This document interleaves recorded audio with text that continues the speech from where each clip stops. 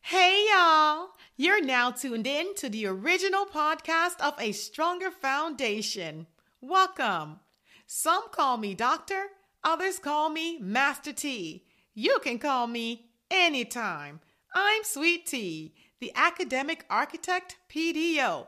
That's planner, designer, and overseer of the academic success plan for kids. So tell your neighbor or call somebody and let them know it's that time. Hey y'all, let's get building.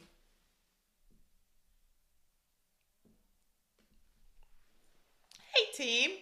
So this particular podcast, the title is Brains Behind the Bricks versus Bricks Behind the Brains. And I got to alert you that this podcast is going to be a little lengthier than normal, as well as the content is going to be a little heavier than usual. All right, so let's jump right in. Perhaps no historian or well-informed individual will deny that this great country was built by the precious hands, pine and sweat, and hard labor of black slaves and ancestors. The White House itself was first built in 1792 by slaves and rebuilt by slaves after it had been destroyed in the War of 1812. And so the slaves were the bricks. But who were the architects?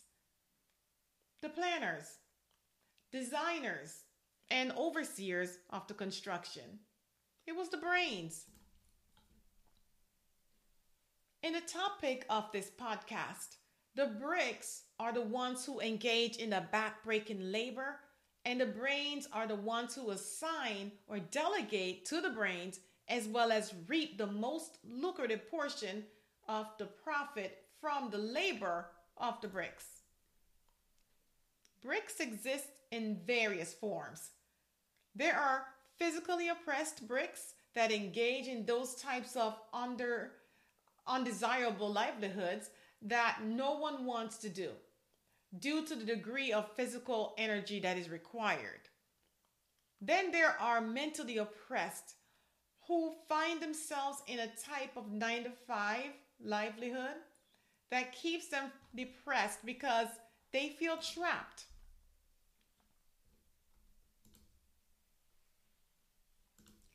In general, bricks work and labor for the brains in our society. We will take a brief look at the history of the brains that have controlled the stratified order of the classes in our society, as well as discuss how any individual can switch to a higher class and become the brain of the bricks. Look, there's a lot of hard back-breaking work to be done, and someone has to do it. Historically speaking, there are particular groups and races in certain cultures that has always been the bricks. Historically speaking, the brick in society has notoriously been awarded the hard laboring positions that causes them at the end of the day to become so physically drained and too exhausted to even interact with their family. While on the other extreme, the brains are on vacation, planning their next vacation. Basically, the bricks remain bricks and brains remain brains because of obvious patterns in a cycle. So as I said before, someone have to be the brick. But does it have to be your child? Bricks versus brains are developed in many ways. But one way to control the role your child plays is through preparing them with an adequate education. So it may have sounded like defeat when I said that slaves represented the bricks. But it's true. Because back then, during slavery, there were no other alternatives for blacks, as they were denied the privilege and luxury of receiving an education. And regardless of how intelligent they may have been, The role of architect was not permitted for a black male for some time, even after they were allowed to attend school. So, in essence, they were not bricks from mere choice. Blacks were not permitted by law to be the brains. So, I just want to clarify that blacks were not bricks due to inability, but rather as a result of the many laws that restricted them from even trying. So that was then. And I acknowledge that it was morally and ethically wrong. And to the point, and also I want to point out that there are many causes today aimed at rectifying past injustice and seeking justice for the present and future. Moreover, many of our ancestors have fought a great fight, and some even sacrificed their lives so that today our black children can become brains. Now, and even though there are still certain degrees of injustice, there are significant improvements that has removed the barriers that once prevented black children from becoming the brains. Now, for example, no longer do black children have to sit in the back of the bus. They don't have to creep through murky waters of underground tunnels, nor do they have to sneak around just to read and gain knowledge. Today, our children have full access to education and learning. They have access to unlimited learning resources. And if you say, not in my child's school, well, at least they can be found in any public library. So it is vital for our survival and triumph that we impress upon our children to rebuild just like our ancestors did. Our ancestors have always been builders and have had to rebuild many times. Therefore, if that is what has to be done, it can surely be done. Our people has never been strangers to hard work. Why is it vital for us to rebuild? Because regardless of how wrong it was in terms of the way blacks were mistreated and taken advantage of, rebuilding is essential if we will move forward as a people.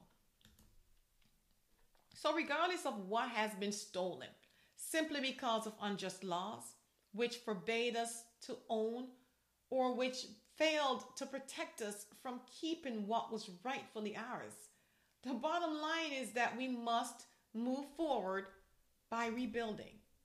Now, in terms of the concept of rebuilding, regardless of how many times the slaves had rebuilt, whether in the case of the White House or just figuratively speaking, they were never able to keep whatever they had built. And that's because everything they were able to build was tangible. The type of rebuilding I'm referring to is often intangible nature. Education. This was one of the key components in keeping slavery alive. But today, our children have the freedom to learn and to gain that priceless, intangible life changer I call education. The key component to becoming the brain.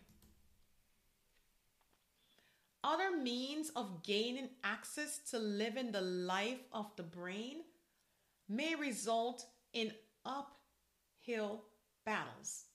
For example, expecting the heirs of those slave masters who have stolen tangible entities from certain races to essentially hand over even a portion of the great wealth and harvest they still reap today could feel like beating a dead horse. Taking such option could result in loss of precious time that could be better spent if allotted to rebuilding through education and gaining that intangible that no one can ever take away. I hope you see where I'm going with this. Now imagine with me for a moment. If you were a member of a certain race whose family had benefited financially from the wealth and riches from your forefathers who were the perpetrators, would you now be inclined to hand over your rights as the beneficiaries?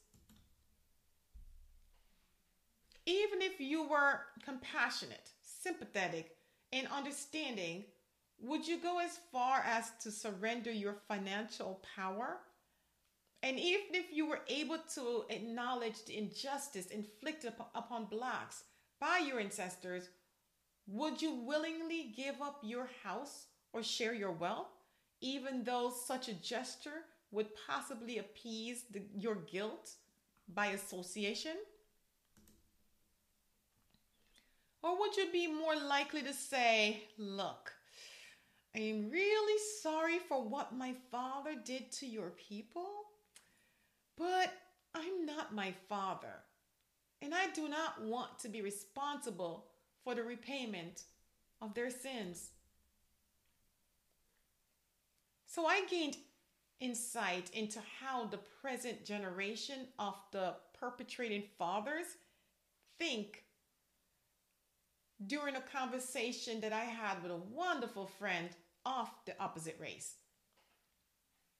I stress wonderful friend because we have no explicit racial tensions between us. One day, as we conversed on a related topic, I said, our people must rise up and take back justice. I was taken aback at her response as she said, no, sweetie, justice must be earned. I became pensive at an instant as I pondered, how can a person earn what is already theirs? It even states in the American Pledge, with liberty and justice for all. But she is a great person, and I believe her motives are genuine. But if that is her stance, as wonderful as she is, how then would it behoove a black person to expect anyone with that view to confess to any wrongdoing when they don't even realize that they are partakers? This is what I mean that it would be like beating a dead horse. On the other end, what did I mean? That justice must be taken? Well, there are various ways to take something, with the two basic ways being peacefully or some other way. The question is, how will you train your child to take the justice that is already theirs? Well, while you consider that rhetorical, allow me to influence your thoughts by reviewing some of the great brains that has left their mark on society. Now, I selected these examples simply for the specific accomplishment that caused them to be known as the most influential brains that ever lived. Andrew Carnegie was a Scottish-American industrialist and philanthropist who is credited with the expansion of the steel industry. J.P. Morgan was into private banking, but he was also a big business guru, always looking for economic opportunities. He even had his hand in the railroad and electric industries. It may be needless for me to point out that he made some very wise and financially lucrative moves. See, when I studied the strategies of these men when I was back in college, I remember being fascinated with the back and forth interaction between them as they attempted to enhance their economic power over each other. Now, as I said before, Carnegie was a prominent supplier of steel, and J.P. Morgan, being involved with the railroad industry, also participated as a steel distributor to some degree, although not at the same level as Carnegie. Hence, Carnegie was in some way his competitor. So maybe as customers patronized and flocked to Carnegie, Morgan may have considered this as an injustice in some way. Maybe he would say, he's taken what is rightfully mine. But I want you to look at how Morgan responded to this injustice. He essentially outbrained Carnegie by positioning himself as the steel distributor. Basically put, Morgan brilliantly positioned himself as the key distributor of steel by purchasing the very production company that supplied steel to Carnegie. Now, JP Morgan was able to attract the majority of steel buyers by selling steel for less than Carnegie could ever. Now, doesn't this sound like the similar means by which possessions were taken from the slaves? By simply outbraining them. When I read about the interaction between these men, as well as J.D. Rockefeller, I easily saw how they became the most famous brains in history. But on a different wavelength, I paid close attention to how, despite of who double-crossed who, how these men fought back, not with sticks and stones, but with their brains. Regardless of their claims of injustice and wrongdoings, they fought back with their brains. So, why did I share this story? I shared this story because just to help support the idea of teaching our children that despite the historical wrongdoings and injustice, the most effective way to fight back and take their justice is by becoming the brains. Let's see how focusing their energy in the right way will improve their life and give them a new position in society. The men I mentioned were brains behind the bricks. The bricks? Yes, the thousands of minimum waged workers who labored and whose labor essentially allowed these men to be amongst the richest men in history. No, these men were not amongst the bricks. Now remember what prevented our people from excelling? It was a lack of education due to restriction by law, of course. And that was the only difference between these men and our people. Their access to education. What I said was the main difference between what our people have been able to accomplish and achieve. The main difference is that there was a restriction to the level and degree of education that they were able to earn. But now in present day, if we follow the pattern of being undereducated, we will remain in the same position and endure the same outcomes, allowing our children to become the bricks of today and tomorrow and after that. Bricks work harder and earn less. Brains work less and live better. So if we make no change to the pattern, our people will forever be the workhorses of the great brains. The issue now that threatens our future is that our people have lost sight of the mission.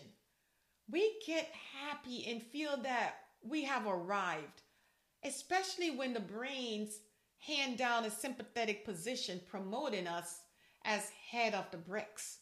But essentially, we are still bricks, taking orders from the brains.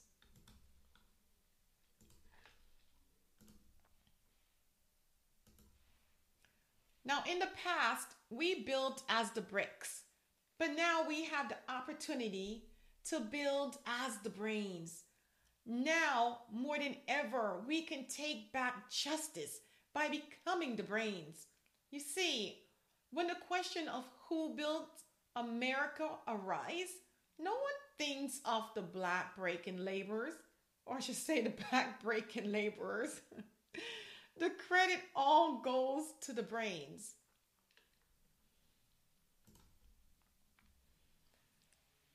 Now, I have a childhood memory of a childhood friend who reminded me of J.P. Morgan. She was a smart brained girl who convinced me daily to give her all my loose change, my coins. I will keep it for you and give it back to you tomorrow, she'd assure me. She would somehow manage to convince me that my money would be safer with her. In retrospect, she never bullied or threatened me. I willingly handed my money to her. Now, each day, I would ask her for my money, and she would say, I don't have it. When I reminded her that she promised, she would tell me, well, you shouldn't have given it to me. Now, even with her actions, she would again somehow manage to convince me to hand over my coins to her on a different day.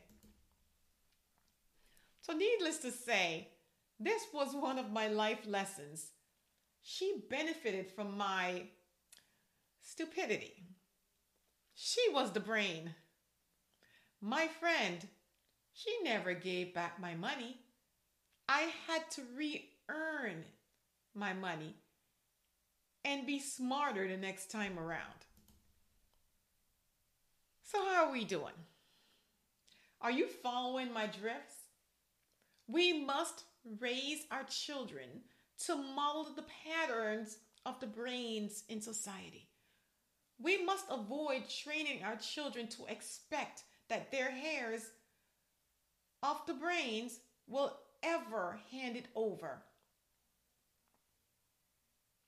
Regardless of the fact that our forefathers were the ones who laid the foundation and planted the seed of the vineyards and nurtured the development of the great American wealth.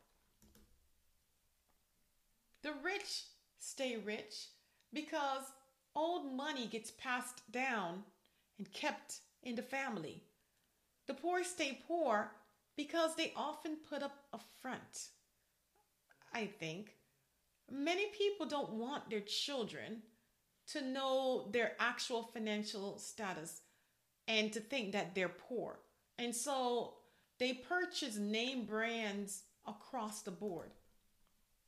Meanwhile, they have zero in savings and no financial long-term plan for leaving an amount of funds to help give the child a financial cushion for a head start into their life.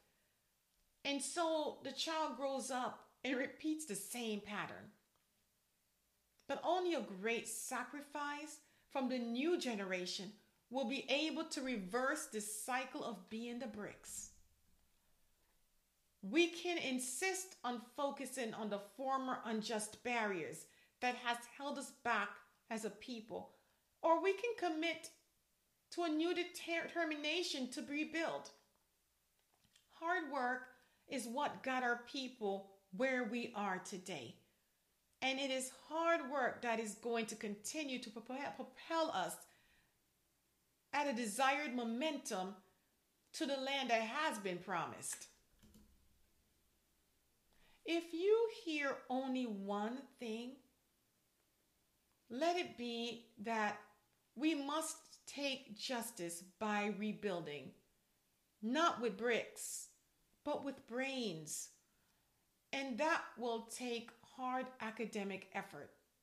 Only then will our children be able to take their rightful positions as the Carnegies, the J.P. Morgans, and the Rockefellers of today, so that their heirs will become the beneficiaries of the real wealth experienced by the present upper classes. But the first step is to make a commitment to an academic success plan for your child. Remember, if you don't disrupt the pattern and break the current cycle, your child may be at risk of becoming the brick. So the best way that I find to get kids to understand this idea of bricks versus brains is to have them imagine what it would be like if after they spent 8 hours collecting the perfect bag of treats from trick-or-treating, only to have to turn the bag over to a brain who then removes one piece of candy, hands it to the child, and then keeps the rest of that bag full of candy. In closing, 50 years from now, when the question is asked, who built this or who built that? Give your child the opportunity to be named as the architect as opposed to being amongst the nameless bricks. Thank you so much for listening.